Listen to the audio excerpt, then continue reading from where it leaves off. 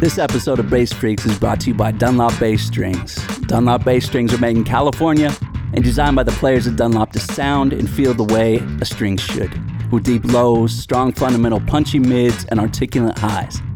Dunlop Bass Strings offer a complete line with standard nickel and stainless round wounds, flat wounds, and super brights. They're also available in short, medium, and long scales, so go to jimdunlop.com and check out Dunlop Bass Strings.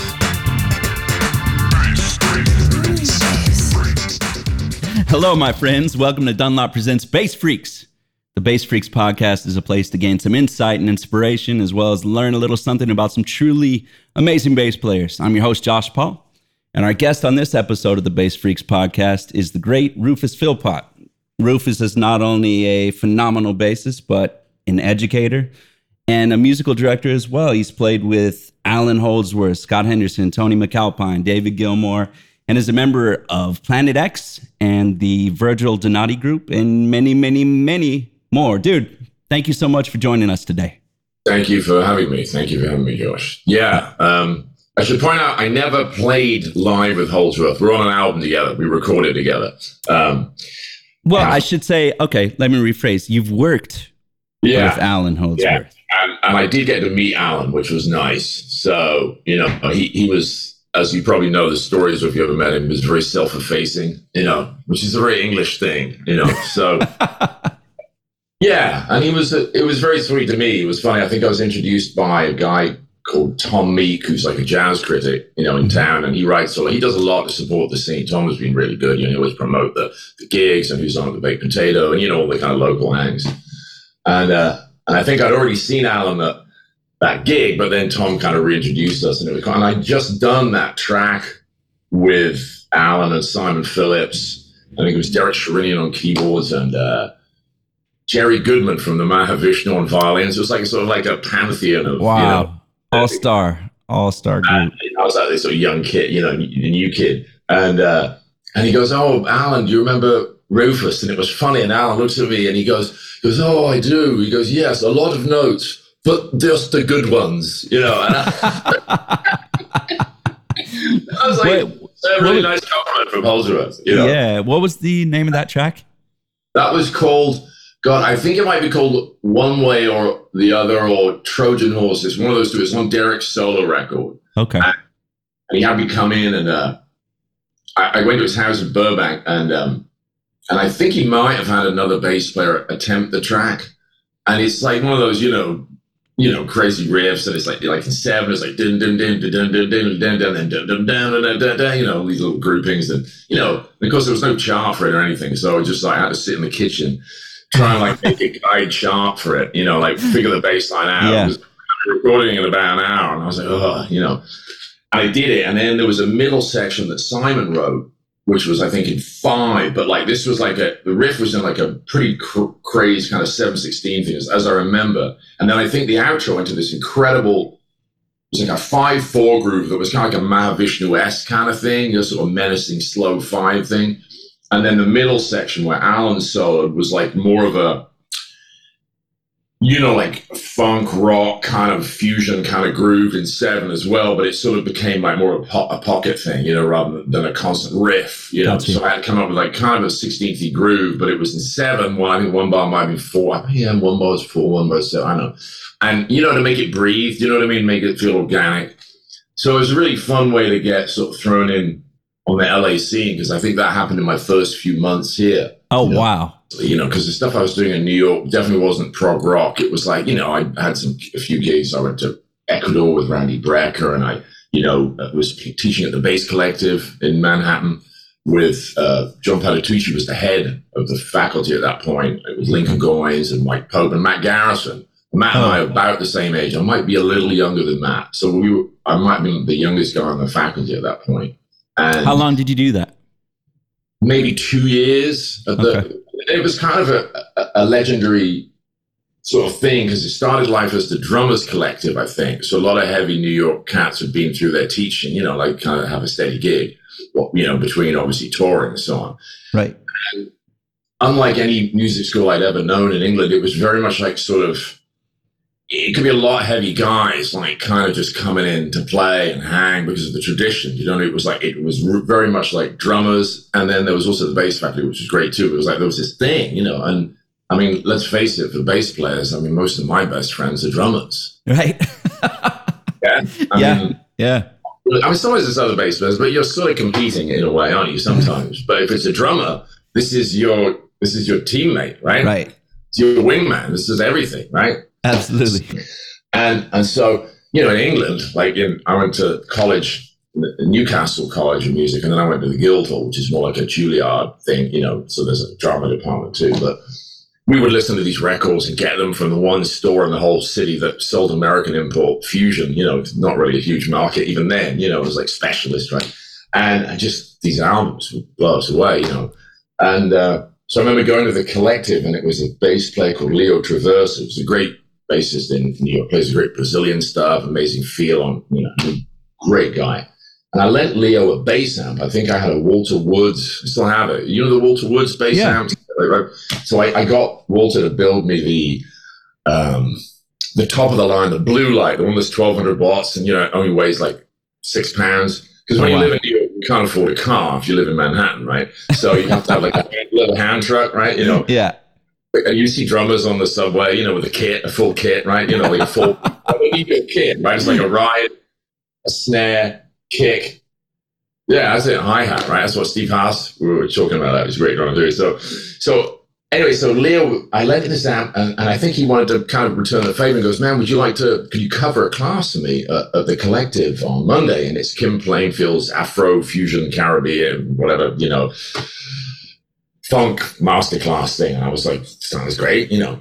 And so I get this message. I might have a fairly deep voice, but Tim's was like, you know, the voice of, you know, like eternity, dude. It was like, and he was like, this is Kim Plainfield. This robot, I want you to be in my class at 11 a.m. tomorrow. And I was like, oh my God. And so you're even more nervous now because, you know, like if I screw up, this guy's just going to like destroy me.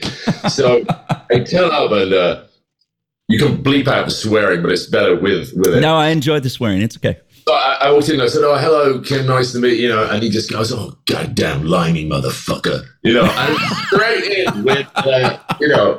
So I was just like, well, it's better than being a septic tank, which is a Cockney for yank, right?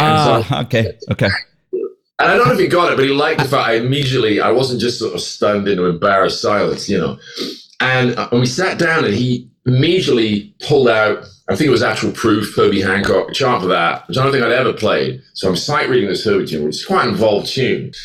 So it was like a sight reading kind of like workout too. Like if I hadn't been able to read, I would have looked like a real idiot, you know. And so he was and Bill O'Connell, who wrote the tune, was in the class subbing on keys. So not only is this sight reading boom, but there's the guy who wrote it. Is going to be playing with. In case you fuck it up, he'll know. So I did, and so Kim and Ian Froman, who's another great jazz drummer. See what I mean about drummers being your friends, right? Right. They both kind of fast-tracked me onto the faculty. So literally, I think 2 weeks after that subbing on that class, I was on the faculty. So you passed the test. You did. Yeah. You killed it. It was a treat because, you know, I've been in LA much longer. I was only in New York for 4.5 years, but I still feel that was like the real, I don't know, there's something about, you know, that magical thing the first time you move to a new country. And, you know, sort of New York, especially with the jazz thing, especially the electric jazz thing, you think that's what Jaco was, right? The Mike Stern hang at the original 55 Grand, and then it moved to the 55 bar, I think I'm right in saying. And then, you know, you got 7th Avenue South. That was before my time, which is the Brecker Brothers Club, you know. And, yeah, it was an amazing time. Things just kept happening there that were surreal. You know, I'd walk down the street and I'd see Tom Barney, who's the bass player for Steely Dan and is on Miles of Star People, right? I just walked down the street and I was like, that's Tom Barney. And I'd run out, I'd chase after him on the street. And I went, hello. And I said, you're Tom Barney, aren't you? And he's like, yeah, man. He goes, what's going on? I said, I just moved here. He goes, oh, welcome. He goes, do you play upright? And I do, but not as well as electric. Now, what I should have done is just gone, yes. And I did. I was like, but he goes, look, I'm doing The Lion King, you know, which at the time was like the biggest musical show. The Broadway show. Okay. And the thing is, all the cats would have a Broadway show because you can sub it out 50% of the time, right? And not lose the gig. Right. So if you like touring, let's face it, the way tours work, it's, unless it is the Stones or something, you're probably not going to have a whole year of touring, but you got this cushy gig. So right away, he was kind of asking, did I want to come and sub on that? Which was like remarkable because you have to politic your way into that normally, right? You know, and Thomas, right? I never followed up because, you know, I was like, you know, I didn't really know that wasn't a huge break being offered to me. I was like, man, yeah, let me, you know, we swapped numbers, but I really wanted to hustle my way around the club scene. You know what I mean? I didn't want to really lock myself into that. I wanted to be like, you know, I'd sit in on the heavy gigs and get a gig. You know what I mean? That's so let's go back a little bit. How did you get from the UK to the US? I started visiting. I actually met a bass player, Tim Lefebvre. Oh, yeah. Tim came over to England to play with Wayne Krantz and Zach Danziger, and somehow their visas got screwed up. So Tim was stranded in London for a few days. So I ended up meeting up with Tim and took him out on the town in London, and we ended up having all sorts of adventures that can't really be shared here. But, you know. Tim's awesome. He's a great dude. It's because I think I had a crush on the jazz club owner's daughter at the time, and Tim very discreetly kind of stepped out of the way when I needed to, you know, chat her up and try and at least charm her. You know, I don't think I did, but I tried. And anyway, so Tim and I kept in touch. And so my next trip out there, I ended up doing the voiceover work on that Bluth record, which is really obscure drum and bass kind of jazz. I don't know what you call it, but it's got elements of the live drum and bass stuff they were doing and all sorts of weird humor stuff in it. And it was Zach Danziger's project, and Tim and a guy called Pete Davenport, who's also a drummer. And I think Krantz might have been on there for a little bit. Pete McCann on guitar. A lot of great players. Dennis Chambers might be doing some voice stuff on it. Oh, wow. And they wanted an English news broadcaster, like a BBC News guy. Uh-huh. So I had to talk about, you know, just make up this ridiculous sort of, you know, this is the 9 o'clock news from the BBC with all this kind of crazy, weird music going on behind me. And then I was also the big bad wolf. And so I just remember we did like a pornographic kind of dialogue between Little Red Riding Hood and the band. I was like, hello, little girl, what's in the basket? You know, and it's hard to think. I don't know why they thought of me for that, you know. So that was kind of, and I think all the guys I met wrote me references so I could get my first O1, you know, my answers. Oh, yeah. Okay. Yeah. I mean, the whole thing was like New York was just, come on over, you know, and open arms. It literally was like 9 months from when I arrived full time, which was 1999, I think June, and I think within 9 months I was working full time as a musician. But in the meantime, I got a bartending job, right, and that's the best thing you can get in New York because it's sort of cash in hand, right, and it was. The bartender was like a biker gang kind of guy. You know, he was about like 280 pounds, shaved head, Harley Davidson with the big leather side bags, you know, with the tassels on them. And right. Me and his bike. But I managed to convince him that what he needed was a jazz night every Wednesday. At the biker bar? It's like total dive bar on 46th and 10th Avenue. It's called Mr. Biggs with 2 G's. So it was fun. You know, it was just, and then I think within 2 months, the owner asked me to become the manager of the place. And I said, I can't. I said, if I do it, I'll give up on the playing. You know, I know what will happen. You'll want me all day and all night managing this place. Yeah. So just at that time where it was like, well, once you kind of say no, you kind of got to find something else because you're going to probably be let go at that point. So I weirdly, again, a coincidence, the musical director for Saturday Night Fever, which was pretty hot at that point on Broadway, was from London, and I'd done some subbing on the show in London, and we bumped into each other in the street or something. And I was like, Martin, he goes, Rufus, what are you doing here? I said, I live here. And he goes, you should come in and do the show. And I'm like, all right. So I went down. You know, I don't know if you've done any of that stuff, but there's again the politics of the Broadway thing or getting in on the show, and certainly in LA too, right? It's a long journey usually, yes. Right? So I go down to sit and watch the show because I haven't played it in like a year or two. And the regular bass player was a nice enough guy. And, you know, it was fine. And I went in and did it. And, you know, of course, I mean, it's not rocket science. You know, you just read the chart and play it right, you know. Right. But the thing is, the bass player called me, was like, wow, everyone said it was like, yeah, man, you're like, Jaco, you came in and I was like, I don't know if that's good or bad, because I didn't overplay, but I just went in and kind of wanted to own it. Do you know what I mean? You don't go in and mess around when you're subbing. Right. I think you go in and play it better than the other guy. You have to make a mark. Yeah. Yeah. You also don't want to make the guy you're subbing for look bad. You come in to suck, everyone's going to be on him and go, dude, that guy was awful, right? But it was weird. I didn't get another call for a month, right? And then I bumped into the musical director on the street again. He goes, why haven't you been in subbing? I said, I didn't get called. I figured you didn't like what I did. And he goes, oh, you're going to be in tomorrow. And true to his words. So I don't know quite what happened. I guess whatever. You played a little too well. So next thing you know is I get offered the national tour of it. I've been in New York now for a little over a year, teaching at the Collective now. And now I get offered this tour, and I was just like, I'm a working bass player now, which is nice, but it wasn't, you know, I wasn't a guy to have my photo on the wall. But it was just really very cool, and everyone there was amazing. And then I left the show after that because I kind of was done. You know, I couldn't take the repetition, you know. Yeah. Let's go back a little bit. What made you want to be a bass player first? Was there any particular influence that you saw and you were like, holy shit, I want that? Yeah, I think there's two things. So we had a store called Woolworths. I mean, you might have Woolworths here, or have had a Woolworths. But in England, yeah. So the Woolworths in England was one where you could buy, you know, everything from cheap, nasty Christmas presents to, they had a vinyl record department and cassettes as well, right? And so I went to I was telling some of the guys, you know, last night at the party, I went to a boarding school in England, right? So we were pretty poor growing up, but the good education available was at the boarding school, you know, near where we lived. Mm-hmm. And so my mum, you know, she got me in there. I applied and I got a scholarship, but it wasn't for music. I was there academically. I was going to go to Oxford University and read English literature. Oh, wow. So I had an argument with the interviewer. Sorry.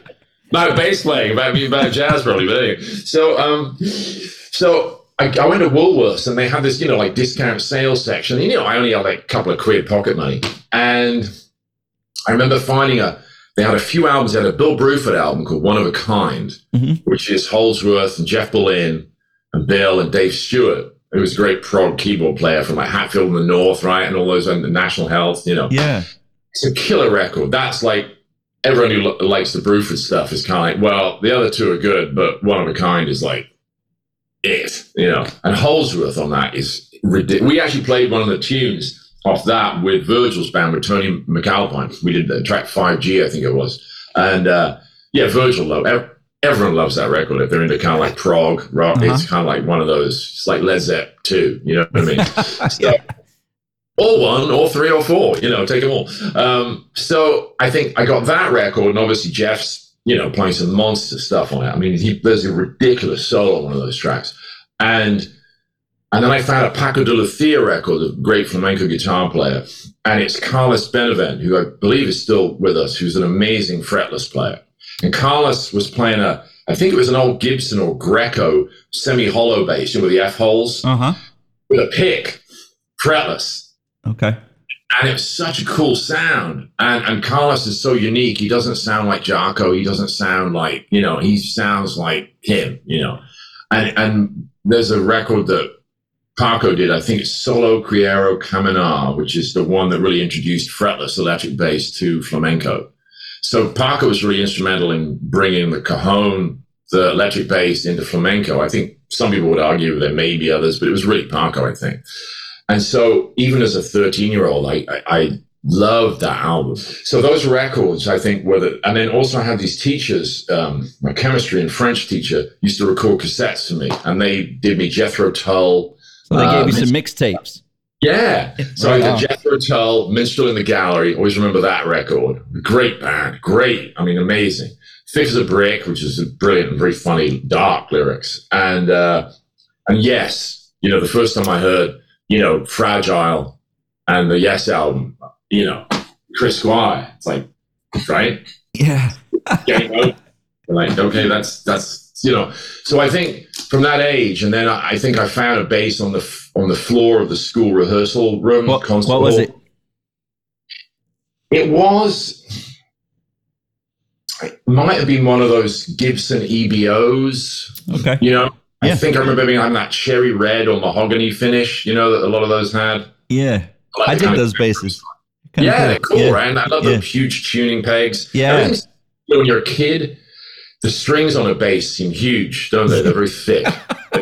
You know what I mean? Yes. Pluck the E string and it has that metallic durr, and just without the amp, you're just like, oh, what's this? It's like an alien thing, It sort of, it's going to sound great plugged in, but right now it's just menacing kind of, low sound, and that was it. I was playing saxophone very badly, and the teachers used to bribe me to stop practicing saxophone. Because the practice room was next to the staff room, so they would come and give me a quiz. All right, Rufus, I think you're done. I've only done 5 minutes, and so I said to my mum, I want to play bass, and someone owed my dad some money. That's a whole other story. And so we drove to Wales, and this guy, kind of hippie-looking guy, and the place kind of smelled of weed and kind of like funky den that he had with his music stuff. He had an old Antigua finished jazz bass, right? Mm-hmm. And I was like, oh, now that's a nice bass. But unfortunately, that wasn't for me. So we went into a back room and pulled out this old Burns New Sonic. They're like little short scale basses. Okay. It really wasn't a great bass. I had little crappy guitar tuners on it. They basically converted the guitar to a bass, I think, Okay. But it was very small. And so for a kid, I could rip around it because it was tiny. I don't have very big hands. It was very easy to play. And that was it. I was done. I knew that was it. I love it. I think I was really enamored with anything that was brilliantly done. I'm not a fan of like mediocre or vanilla stuff. I was talking about this with some friends last night. And this could be controversial, but this is how I feel. I feel like, in the 1980s, which is, I know it's hard to believe that I'm not 25, in the 1980s, think about the bass players in the 80s who were doing sessions, right? So you had, from the States, you had guys like Tony Levin, right? Marcus Miller was already getting in that scene and doing everything here, but also playing like Brian Ferry's Boys and Girls record, right? You had the guys in England. So you have like Elvis Costello's band with like Bruce Thomas. And Bruce was also, I think, a bit of a session guy too. But that amazing sound, like on This Year's Model and Armed Forces, that's got some of the greatest bass. That was one of the other albums that completely floored me, by the way. That I still have my original copy of that. I got to revisit that. I need to revisit it. Model has I Don't Want to Go to Chelsea on it, and Pump It Up has a great chromatic line in it, right? And it's just like really gnarly playing. Do you know, it's the sort of playing that might steal your wallet in a dark alley. You know what I mean? I love it. That's my shit. I love it. That bass playing is not giving up its seat for your grandma on the bus. You know what I mean? That is some gnarly shit, which I love. And then you had the other guys who, and this was like probably my first pop influence. Well, there's two. Mick Kahn, bass player, played for Japan. Yeah. I think every interview I've ever done, I always talk about him because it's just, to me, it's like there's a guy that, and by his own account and by everyone else's, he knew very little formally about music, right? But he just managed to arrive at a voice on the instrument that was, you can't not hear Mick Kahn within a bar. You're like, it's Mick Kahn, right? It's not Jaco. Right. It's not Percy Jones, even though I definitely think all the guys in Japan were very into Eno's stuff, like Another Green World, which has Fripp, and obviously Percy, and then David Sylvian, the singer, his solo stuff is littered with the guys from Eno's thing. Fripp's all over the second album of Gone to Earth, and even the artwork is by Russell Mills, who did some of Eno's records, like Fourth World Possible Music with John Hassell on trumpet and synth, and John Hassell's all over Sylvian stuff. So I think there was a precedent for Mick's playing in Percy. They also both played walls. It was interesting that Mick went and got a wall bass, right? And I don't know if you know that album Tin Drum they did. No. You got to check that album out. It's Steve Jansen on drums. I think you'll love it. Just for, it's of its time, the 80s. It was the album that Tears for Fears will tell you, like Roland Orzabal was like, there'd be no Tears for Fears without tin drums. Crazy. You'll love Mick's playing on that. Okay. The bass playing on that record and the drumming, Steve Jansen, And so I think that sort of, I'm a fan of that. So many people today, they reference the same guys. They reference, you can't be a bass player, and you interviewing people. I listened to a couple of the ones you've done, but it's like, we know Pino's a great player, and of course he's iconic, but if you don't know who he is by now, it's like, it's not that edifying to hear someone talk about him anymore. It's like, we get it. He's iconic. He did the D'Angelo stuff. He also did, to me, the shit I love was when he played with Paul Young on Wherever I Lay My Hat, the fretless on that. Yeah, Don Henley too. Right? And that was off the cuff. The story is they were like, can you just do an intro? Pino just came up with that, and he had no idea when he left they were going to use that and pull everything out of the mix. Wow. So imagine that. It's that in tune, that beautifully played. And it wasn't even like, it's going to be a solo, so you better, it was just kind of like a little thing. And it's just like, oh, well, that's heavy, right? Yeah. But to me, that was like, yeah, okay, we got that. But then Mick's stuff is like just something from another planet, and he played on one track on Kate Bush's record on Sensual World. The track he's on on Midge Ure's solo record, Remembrance Day is the track, which is any album he's on where he's a guest. That track, you just literally are like, okay, this bass playing is untouchable. It lifts it up. Yeah, and I'm a fan, even though you're right, I do a lot of education stuff, and I have students and obviously stuff from my website, and I talk to the collective, and I do seminars for SPL and blah blah, which is all great fun. But I think people sometimes assume I'll be a sort of a real, kind of a demagogue about the sort of education, and you can't be a musician if you can't read and blah blah. I think you should do whatever you want, but I think people have a tendency to make excuses if they can't read. Then you hear that stupid thing, and it is stupid, where people go, oh, but I'm worried it's going to spoil my feel, man. It's like, what's going to spoil your feel is closing your ears and your mind, right? Right. I don't That's true. Dad or Jackson sucking too badly, and they can both read fly shit. Yeah. You know what I mean? I actually haven't heard that excuse or that. Believe me, it's one that sometimes, oh man, or theory, knowing theory. It's like knowing music theory is just, it's like learning the alphabet to me. Right. It's like if Shakespeare only knew 12 words, I'm not sure he could have come up with King Lear. Do you know what I mean? Right? Yes. Like, the sun is Makes yellow. sense. The sky was blue. The end. Curtain. I'm like, there's something lacking in that play, right? Like, keep an open mind for sure. Yeah. And I feel like, so I love the guys like Mick, where they're absolutely kind of virtuosic in their own way, right? But kind of probably arriving at some of this stuff almost by accident, or because they don't know that note is a little funky on a major chord, or to slide into this. You know what I mean? Just things. And then there's the guys like Anthony Jackson, who I think is a very schooled, educated player, even though I think by his own admission, he didn't go to study bass. He wanted to at Berklee, and they didn't offer it as a major, electric bass. But, he's a very he's very educated musically, right? Right. So I think there's room for all of it. But getting back to that 80s thing, I love the diversity of the players, who are doing the sessions, right? And I feel sometimes now, something becomes a flavor, and then it becomes sort of a buzzword. Like you go into a session, and if you're a drummer, you're going to get asked to play like Ringo, right? So I learned from that also that if you're going to teach people, you have to be kind of open. You've got to, you know what I mean? You've got to soak stuff up. I think that also helps people find their own voice, right? And that's very influential on people's lives as not only musicians, but human beings. I do want to talk to you about gear before we wrap up. Yeah. What bass and amps are you using these days, and why? Well, you know what? I probably have to show you. Edit out the awkward pause. So this is this is probably the most interesting bass I own and play for certain things, and that's that 86 Wall. Oh wow! This is one of a kind. There's never made another one like this. So Ian actually put my name on it, which I didn't ask him to, but he actually put it on. And But the thing about this that's funny, and he also misspelled my name, which is really funny. He put 2 T's on it. He didn't tell me. I was an 18-year-old kid, right? And I spec'd this to him when I met Jonas and played his bass at the show. Yeah. Like, I want the 24 fret neck, Uh-huh. but obviously I don't want 2 of them. I want the single, and 24 frets, and I want the 4 in a row headstock, right? Yeah.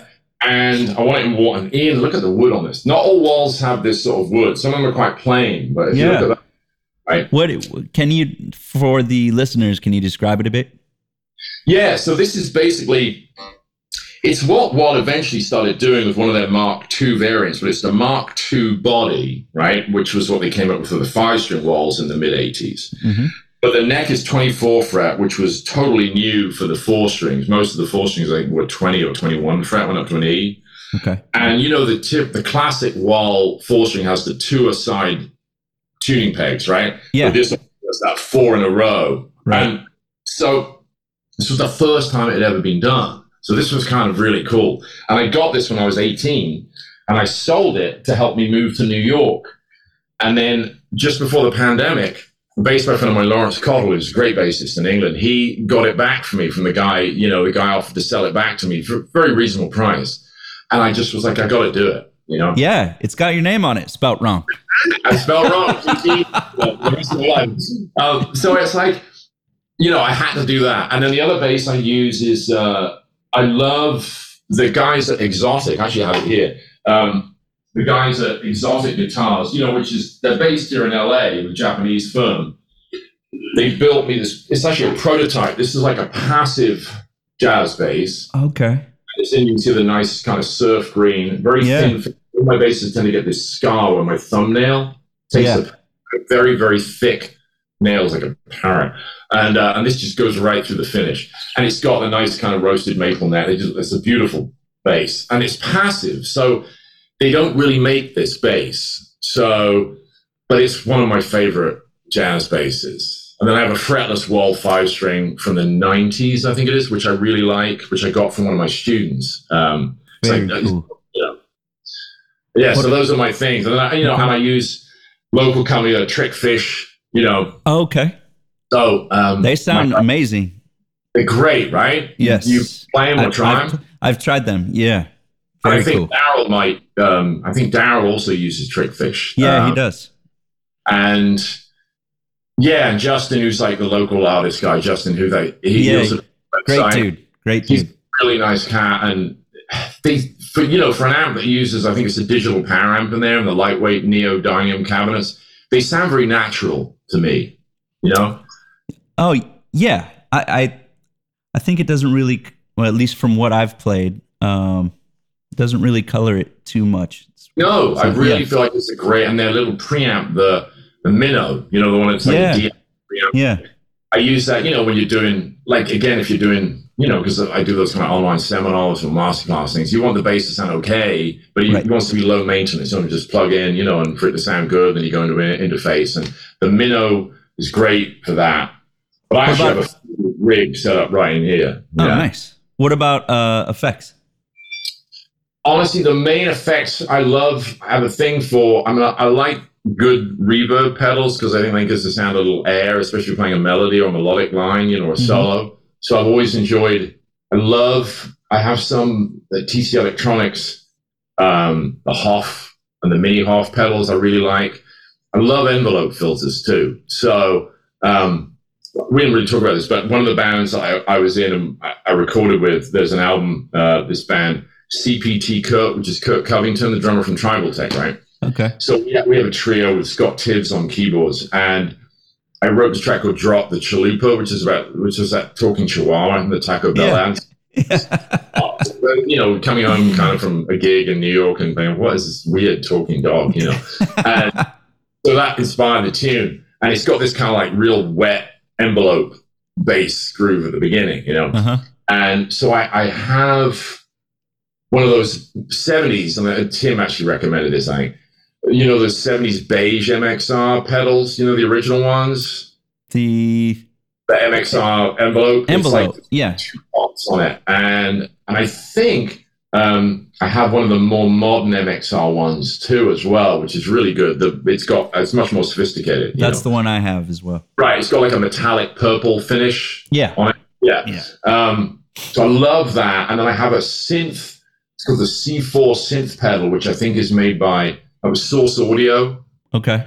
And they also do a straight envelope, which has got a ton of it. The Source Audio stuff is very innovative because there's a lot of filtering, and you can go into the pedal really easily and modify some of the settings. They're very nice. So I kind of use any pedal that I like. I'm not really with one, I only use, like, the TC Reverb is great. I like the Hoff, the way it's voiced.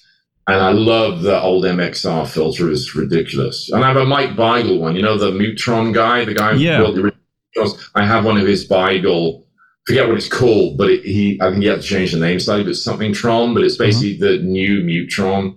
Oh, okay. I haven't heard of that. Okay.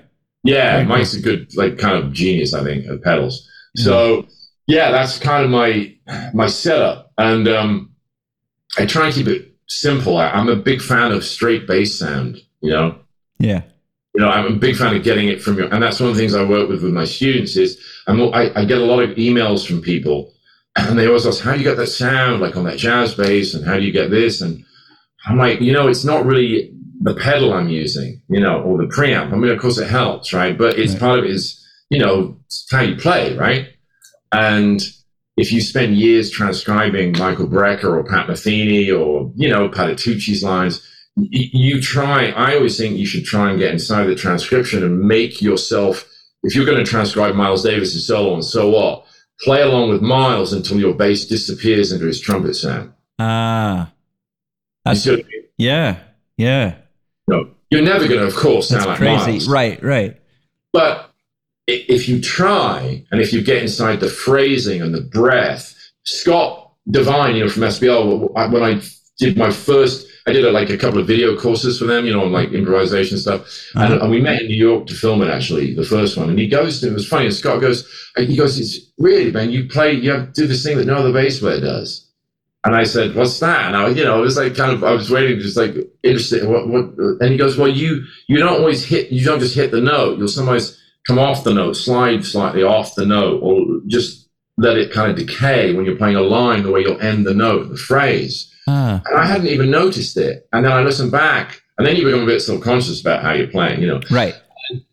But, he was right. I was kind of like the way I would imagine Miles would kind of like play off the note and go, bah, Oh, yeah. Okay. Not just go, duh.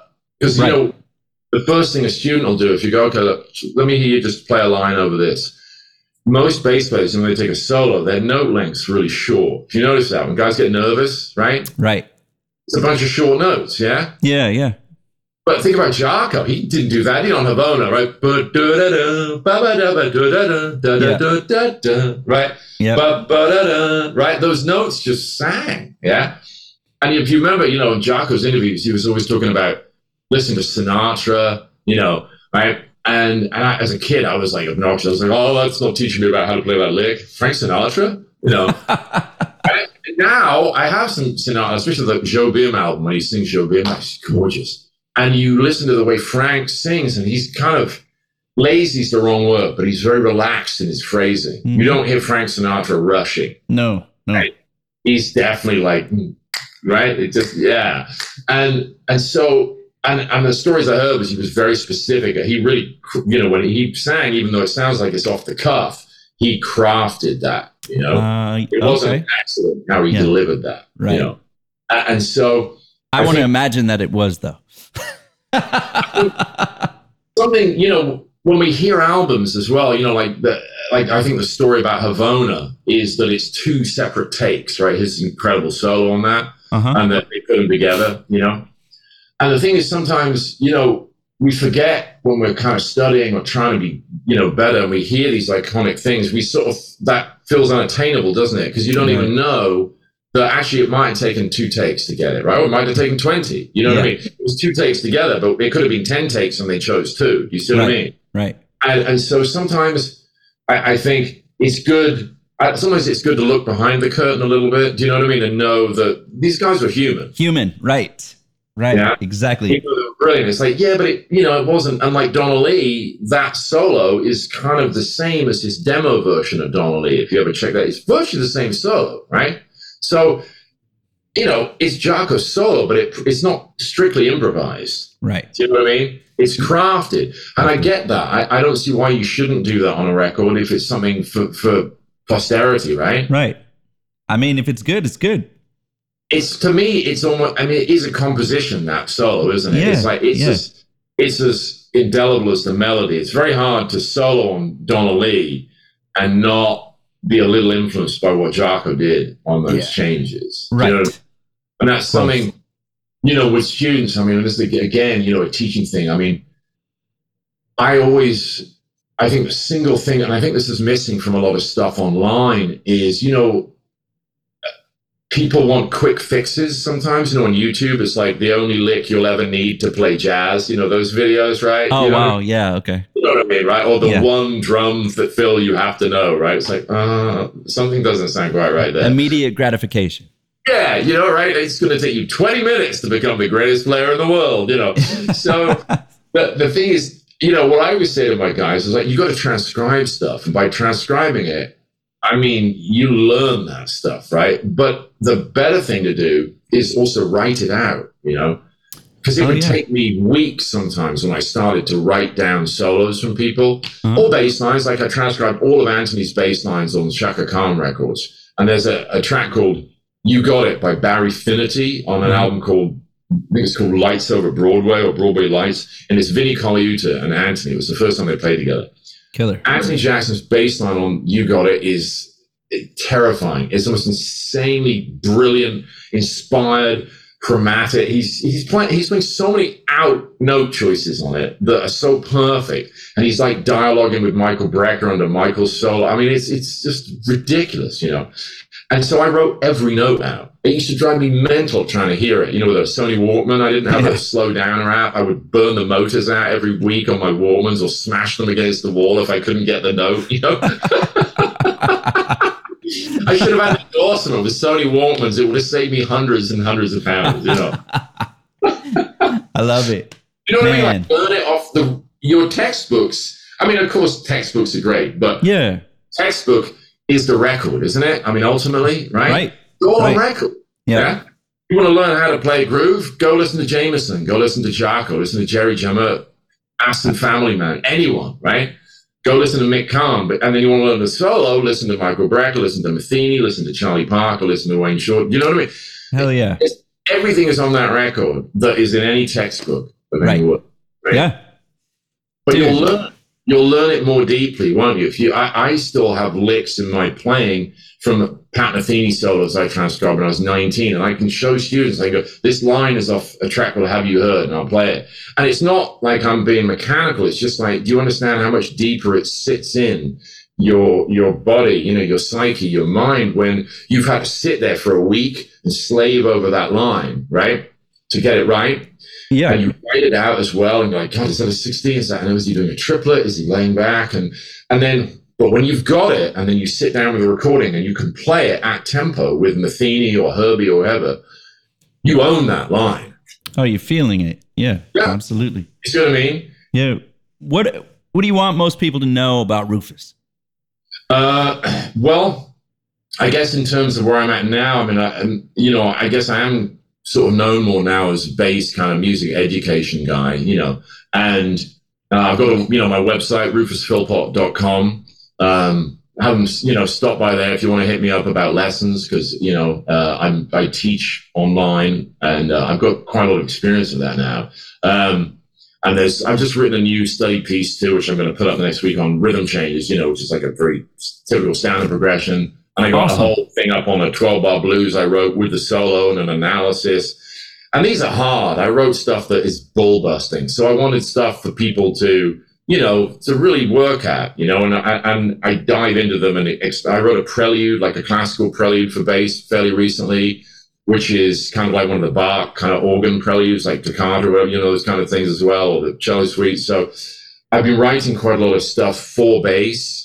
And I'll probably record these on an album as well, I hope, this coming year. But I definitely I really enjoyed writing original stuff for bass players to work on, as study pieces. I got a lot out of that as a kid when I would work on Bach or Charlie Parker solo, So I kind of wanted to do that for my instrument specifically, So I've been doing that. And and I'm still doing stuff for Scott's thing. I think I've got a seminar coming up, and I have my Instagram too, Rufus Bass, at Rufus Bass. We're up to about 21,000 followers on that, which is not bad because I'm not, I'm not like a celebrity. I think it's pretty great. It's all I wanted to do was post good content, either short, interesting clips, or sometimes I'll do like a 1-minute lesson and I'll talk about what I'm doing. You know what I mean? Yeah. So, yeah, I mean, a friend of mine in England, he said that to me. He goes, man, we got to keep up this thing of like education, how we're doing it. And I thought it was hyperbole. I'm like, really? Do you think it's that special what I'm doing? And he goes, yeah. He goes, you are one of the guys that is doing it right. So I would agree with that 100%. Well, it sort of, and I was chatting to some friends last night. It's nice when you hear that from your peers sometimes, because sometimes you don't know. You're like, God, do people really hate what I'm doing? And it's like, you don't know, right? It's rare to sit down with another bass player and go, well, does it sound good, or is this kind of, or am I? I totally get it, man. I totally get it. So I think it's important because we've lost so many great players recently, Yeah. I mean, just very quickly, Jeff Andrews was another guy I loved. You know Jeff Andrews playing? No. So Jeff played with Michael Brecker in the 80s with the Mike Stern stuff as well. Oh, okay. A lot of the live stuff, but Jeff's on some of the recordings. There's also a Bob Berg record called Cycles that is incredible. And Jeff, there's a ton of stuff on YouTube with Jeff live with Michael Brecker. Jeff Andrews. Yeah. Okay. And Jeff studied with Jaco and was very close with Jaco, and Jaco died. Great. Okay. Gave him, I think, one of his basses. And wow. Jeff, I took a lesson with in the 90s when he came to England on tour, and was just a great guy. And just check out some of his on YouTube, and you'll see when he takes the solo too, he's like endless ideas. You're not going to be like, oh, that lick. It's like, he'll take a 5-minute solo and he's going to have this incredible arc to it, And the lesson I took with him, which is, I think, a good one maybe for your listeners, was we played over a blues and Stella by Stockton Standard. And afterwards, Jeff was like, man, yeah, he goes, you played like a lot of good ideas in that, because the thing is, because what you could do is take one of those ideas and done more with it through the changes. So instead of playing 4 or 5 different ideas, he goes, we took this idea, and he goes, let me show you. He goes, well, here's this idea, and he played something, and he goes, he took it all the way through a blues, but the same line, but just tweaking it, a little bit to fit the changes. Yeah. And it was such a great lesson, like take that one idea, but work it through. So focused. Yeah, and that's what Miles does on that kind of blue, on the solo on So What. He refers back to that opening phrase. Right. Right? It's, like George Russell wrote the whole arrangement around that solo. And it's like, you can't imagine, it's very hard playing So What, isn't it? Without that Miles solo as almost part of the tune. Right. I would say so, for sure. It's so that's, so I think those are kind of things that right now that's sort of where, and it's great to chat with you guys. I really appreciate the, Oh man, we really appreciate your time and your insights and experience, and make sure everybody listening out there to check out Rufus's website and the Instagram stuff and Scott's Bass Lesson stuff. And thank you for listening into the Bass Freaks podcast. Stay healthy, spread love, spread joy and kindness, good vibes and inspiration. And remember, you got this. Follow your path, whatever it may be, and just play. Until next time, cheers. And a huge thank you to Dunlop for making this show possible. And make sure you check out Bass Freaks wherever you get your podcasts.